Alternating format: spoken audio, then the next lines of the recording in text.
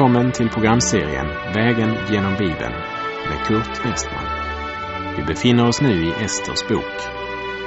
Slå gärna upp din bibel och följ med. Programmet är producerat av Norea Radio, Sverige. Vi avslutade förra programmet med att det gick upp ljus för det judiska folket. Och när de olika städerna och provinserna nåddes utav befallningen om kungens nya förordning, då blev det glädje och fröjd hos judarna, och de höll gästabud och högtid. Och det kan stå som en illustration och en bild av Nya testamentets budskap om frälsningen genom Jesus Kristus.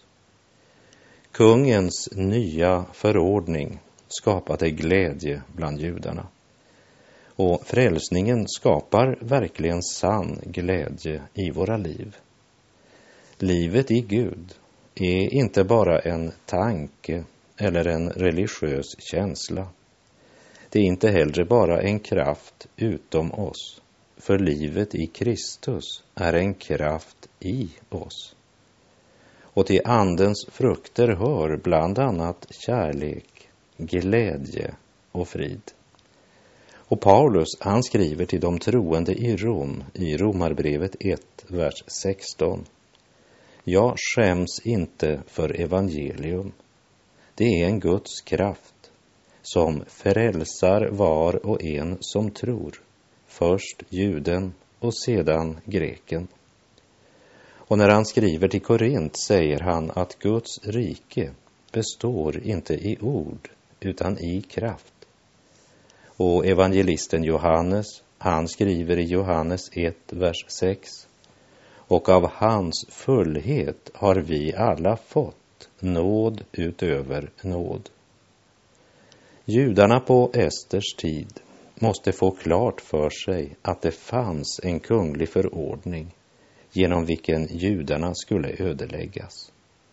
Och de måste också tro att kungen var på deras sida och hade utfärdat en ny förordning till deras räddning.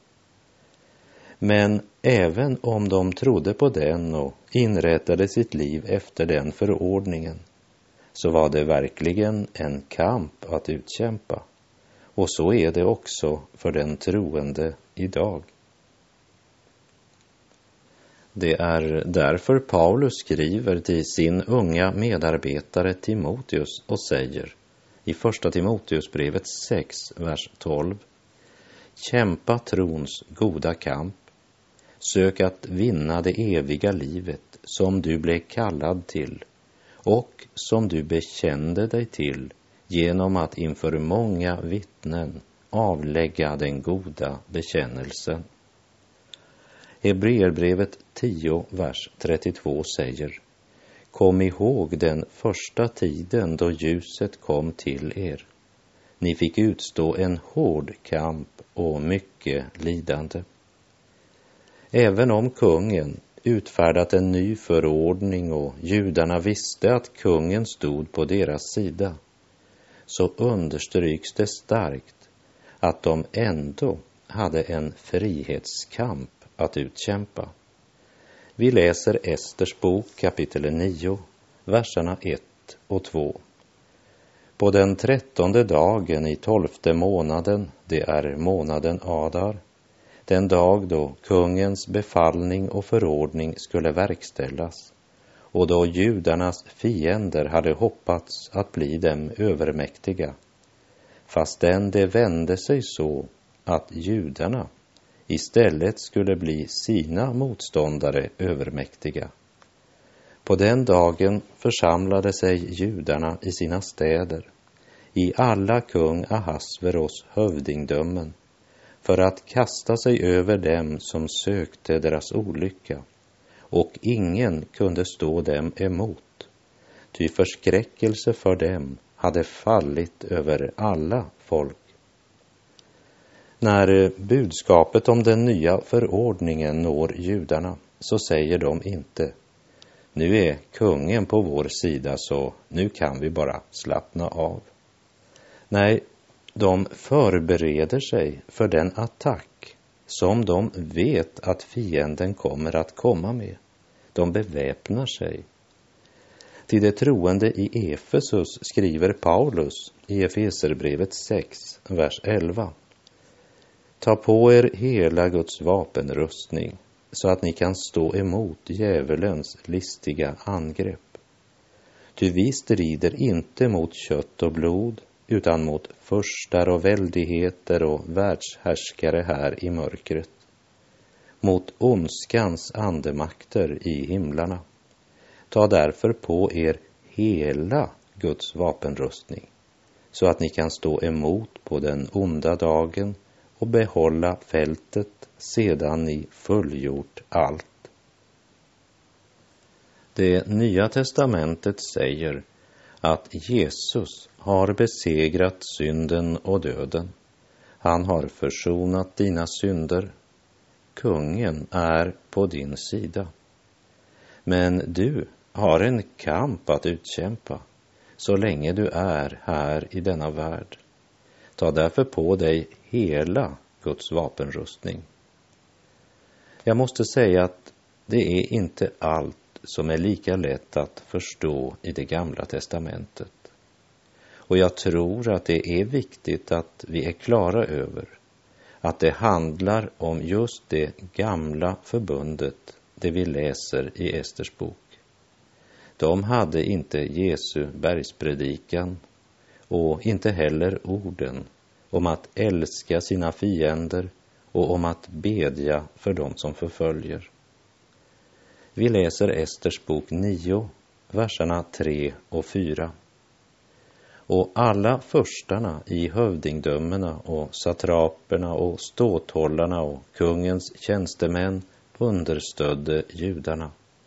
Ty förskräckelse för Mordokaj hade fallit över dem. Ty Mordokaj var nu stor i kungens hus, och hans rykte gick ut i alla hövdingdömen, eftersom denne Mordokaj blev allt större och större. Ser du den starka andliga bilden med Mordokaj, en av deras egna, som nu står vid kungens sida och som talar deras sak inför kungen?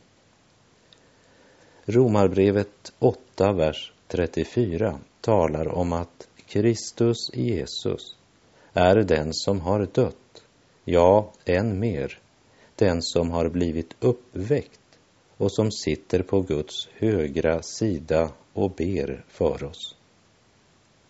Haman, som skulle ha utrotat det judiska folket, han är nu besegrad. Judarnas anklagare har inte längre någon makt. Och om Jesus säger det Nya testamentet i Kolosserbrevet 2, vers 15. Han avväpnade makterna och utsatte dem för allas förakt när han på korset triumferade över dem. Mordokaj var nu stor i kungens hus, stod det i vers 4. Han stod inför kungen och talade judarnas sak. Romarbrevet 8, verserna 33 till 34 säger: Vem kan anklaga Guds utvalda? Gud är den som frikänner. Vem är den som fördömer? Kristus Jesus är den som har dött. Ja, än mer den som har blivit uppväckt och som sitter på Guds högra sida och ber för oss. Lägg märke till hur Gud frikänner. För det första, Kristus dog. Det andra, han är uppstånden igen. Det tredje, han sitter på Faderns högra sida. Och det fjärde, han går också i förbön för oss. Och det är orsaken till att ingen kan fördöma den troende. Hur underbart och trösterikt detta är. Idag finns det en människa i härligheten som vet precis hur du känner det och hur du har det. och han vet precis hur jag har det. Och med den förutsättningen ber han för oss. Så underbart att veta att vi har någon inför tronen som ber för oss. Det nya förbundet har verkligen medfört en helt ny situation för oss syndare.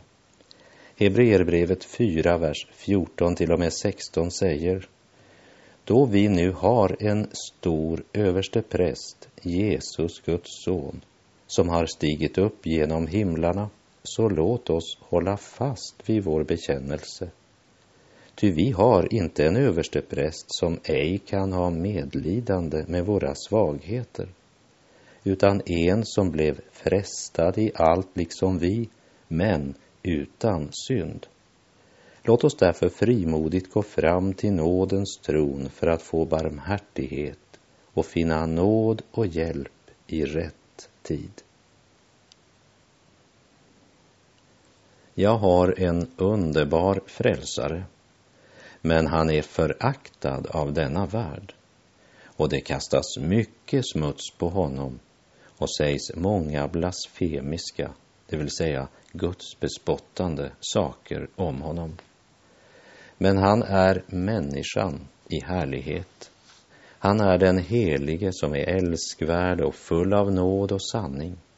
Han är konungarnas kung och herrarnas herre, och en dag ska han komma igen.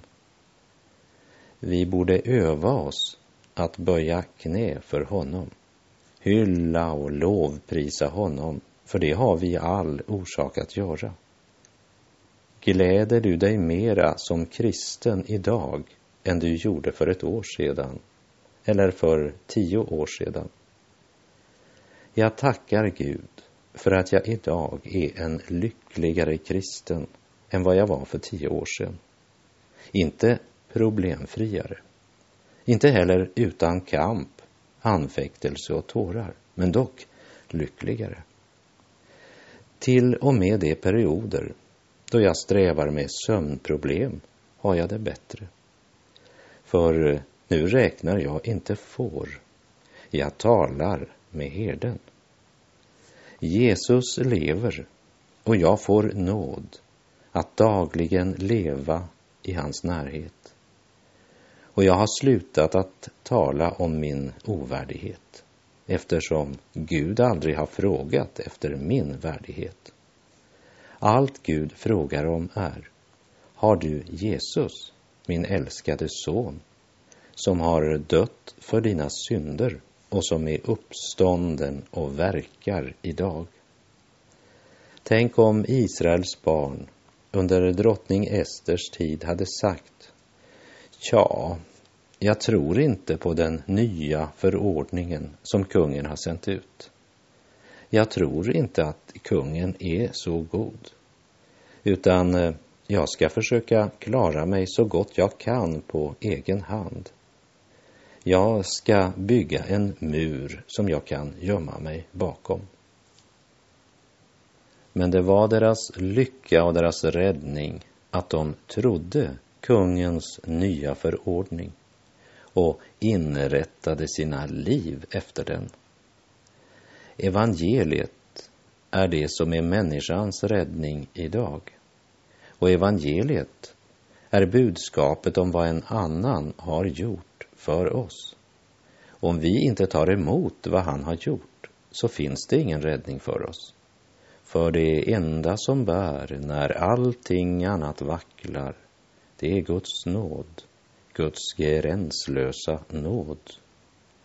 För om än du bryter med dina gamla ovanor och du försakar det onda och börjar delta i församlingsgemenskapen och kommer till Herrens nattvard och så vidare, så är du lika eländig för det.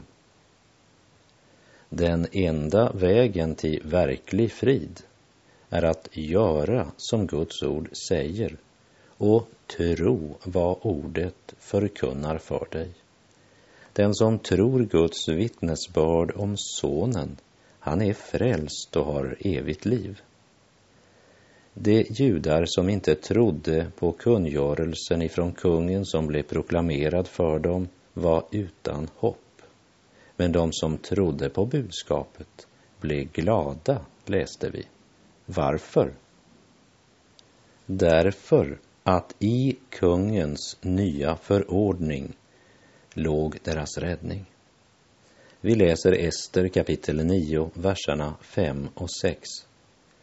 Och judarna åstadkom med sina svärd ett nederlag överallt bland sina fiender och dräpte och förgjorde dem och gjorde som de ville med sina motståndare. I Susans borg dräpte och förgjorde judarna 500 män. Mycket av det som vi läser ifrån det gamla förbundet kan verka brutalt. Och jag kan inte säga att jag förstår allt jag läser. Även om jag inser att dessa som jag läser om i Esters bok kände inte Kristus eller hans ande, utan endast lagen, öga för öga, tand för tand. Vi läser verserna 14 till och med 16. Då befallde kungen att så skulle ske, och förordningen blev utfärdad i Susan. Därefter blev Hamans 10 söner upphängda, och de judar som var i Susan församlade sig också på 14:e dagen i månaden Adar och dräpte i Susan 300 män. Men till plundring räckte det inte ut sin hand. Och de övriga judarna, de som var i kungens hövdingdömen, församlade sig till försvar för sitt liv och skaffade sig ro för sina fiender, genom att de dräpte 75 000 av dessa sina motståndare. Men till plundring räckte det inte ut sin hand. Vi ska ha klart för oss att det handlar inte om en rasstrid, även om det var Hamans judehat som var bakgrunden för allt sammans. Men judarna angrep inte en speciell folkgrupp, utan det gäller ett undertryckt och kuvat folk som under primitiva former nu gör upp sluträkningen med sina dödsfiender. Vi ska lägga märke till att även om den persiska kungen också hade givit dem rätt att berika sig på fiendernas bekostnad genom att plundra fienden, som vi läste i Ester 8:11, så föll de inte för den frestelsen. Vi ska lägga märke till att även om den persiske kungen också hade givit dem rätt att berika sig på sina fienders bekostnad genom att plundra fienden, som vi läste i Ester 8, vers 11, så föll de inte för den frestelsen. Utan 3 gånger sägs det, vers 10, vers 15 och vers 16, men till plundring räckte det inte ut sin hand. Många har undrat vem har skrivit Esters bok. Det ges inte något bestämt svar på det, men vers 20 här i kapitel 9 kan tyda på att Mordokaj kan vara den som har skrivit ner det här. För där står det ju att Mordokaj skrev ner dessa händelser och sände skrivelser till alla judar i alla Ahasveros hövdingdömen, både nära och fjärran. Mordokaj skrev ner dessa händelser.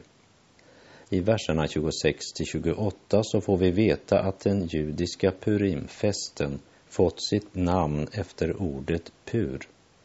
Vi läser vers 26-28. Därefter blev dessa dagar kallade Purim efter ordet pur, och därför, med anledning av allt vad som stod i detta brev och vad de själva hade sett av det och vad som hade skett med dem, stadgade judarna och antog som orubblig sed för sig och sina efterkommande och för alla som slöt sig till dem, att alltid, år efter år, fira dessa båda dagar enligt föreskriften om dem och på den för dem bestämda tiden, och att dessa dagar skulle kommas ihåg och firas i alla tider, i varje släkt, i varje hövdingdöme och i varje stad, så att dessa Purimsdagar orubbligt skulle hållas bland judarna och deras hågkomst inte upphöra bland deras efterkommande. I våra dagar så är det först och främst de ortodoxa judarna som i synagogan högtidlighåller denna Purimfest. Och den firas under glädje och tack och avslutas med att man läser hela Esters bok. Och när namnet Haman nämns så spottar man. Dagen efter samlas man till en jublande, glädjefylld högtid, eftersom festen firas till minne om det historiska faktum att de räddades genom Guds försyn i samsvar med det löfte han givit Abraham, och man firar minnet av Ester och Mordokaj. Esters bok avslutas med några få men intressanta verser i det 10:e kapitlet. Och kung Ahasveros tog skatt både av fastlandet och av öarna i havet, och allt vad han i sin makt och sin väldighet gjorde, liksom berättelsen om den storhet till vilken kungen upphöjde Mordokaj, det finns upptecknat i det mediska och persiska kungarnas krönika. Ty juden Mordokaj var kung Ahasveros närmaste man, och han var stor bland judarna och älskad av alla sina bröder, eftersom han sökte sitt folks bästa och verkade för alla sina landsmän till deras välfärd. Visst är det ett stort antal dräpta som räknas upp i Esters bok. Men låt oss i det sammanhanget aldrig glömma vad judehatet, antisemitismen genom tiderna har kostat judarna. Mordokaj står som exempel på hur en sann jude ska handla när han vinner makt och anseende. Likt Josef och Nehemja ska han dela allt med sina bröder och använda sin förmåga och sin makt för att söka sitt folks bästa. Men framför allt så ser vi i Esters bok den osynlige Gud som har omsorg för sitt folk också i det djupaste, mörkaste dalar. Det är 3 böner som bes vid Purimfesten. Den första bönen är en tack till Jehova för att han räknade dem värdiga. I den andra bönen tackar de Gud för att han bevarade deras förfäder. Och i den tredje bönen tackar de Gud för att de har fått leva så de kan fira ännu en Purimfest. Som kristna ser vi påsken i andlig betydelse. Ty vårt påskalamm Kristus har blivit slaktat, står det i första Korinthierbrevet 5:7. Han är den frälsning som Gud har berett för oss. I Purimfesten ser vi Guds försyn och omsorg för sitt folk, Guds allmakt och suveränitet. Ordspråksboken 16:33 säger: lotten blir kastad i knät, men den faller alltid vart Herren vill. Haman kastade pur, det vill säga kastade lott, om judarnas framtidsöde. Men osynligt bakom kulisserna stod Gud. Och även om hans namn inte blivit nämnt i Esters bok, så ser vi tydligt Guds försyn i allt som skedde. Han vill bevara nationen Israel, och han vill bevara sin församling på jord. och han kan frälsa den djupast fallna som är villig att vända sig till honom och komma till Gud genom Jesus Kristus, Messias, Guds son. Och genom Esters bok så förstår vi också att det enda som kan verkligt upphäva fiendskapen mellan judar och hedningar, det är tron på Jesus Kristus, den korsfäste och uppståndne. Han är världens frälsare och världens enda sanna hopp. Hör vad Guds ord vittnar om honom och grip det i tro. Ty så älskade Gud världen att han utgav sin enfödde son, för att de som tror på honom inte ska gå förlorade utan ha evigt liv. Inte sände Gud sin son till världen för att döma världen, utan för att världen skulle bli frälst genom honom. Jag säger inte att nu ska du överlåta dig helt åt Gud. För du kan böja dina knän, överlåta ditt hjärta och ditt liv, och ändå kan du imorgon vara helt på sidan av Guds vilja. Men Guds försyn kommer inte att släppa taget. Att överlåta sig åt Gud är inte en prestation, men en kapitulation. Be den här enkla bönen.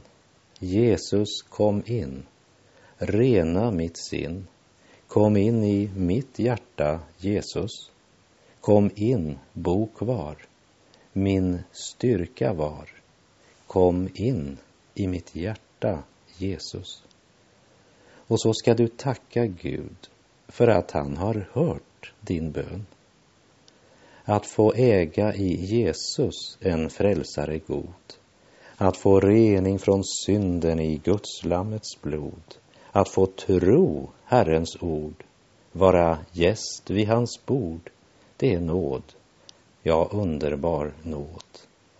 Att få vittna om honom som köpt oss åt Gud. Att få bringa all världen försoningens bud. Att få leva var dag under kärlekens lag. Det är nåd. Ja, underbar nåd. Och med det så är vår tid ute för den här gången. Herren vare med dig. Jesus är din enda räddning. Och av hans fullhet har vi alla fått nåd utöver nåd. Må hans välsignelse vila över dig. Gud är god.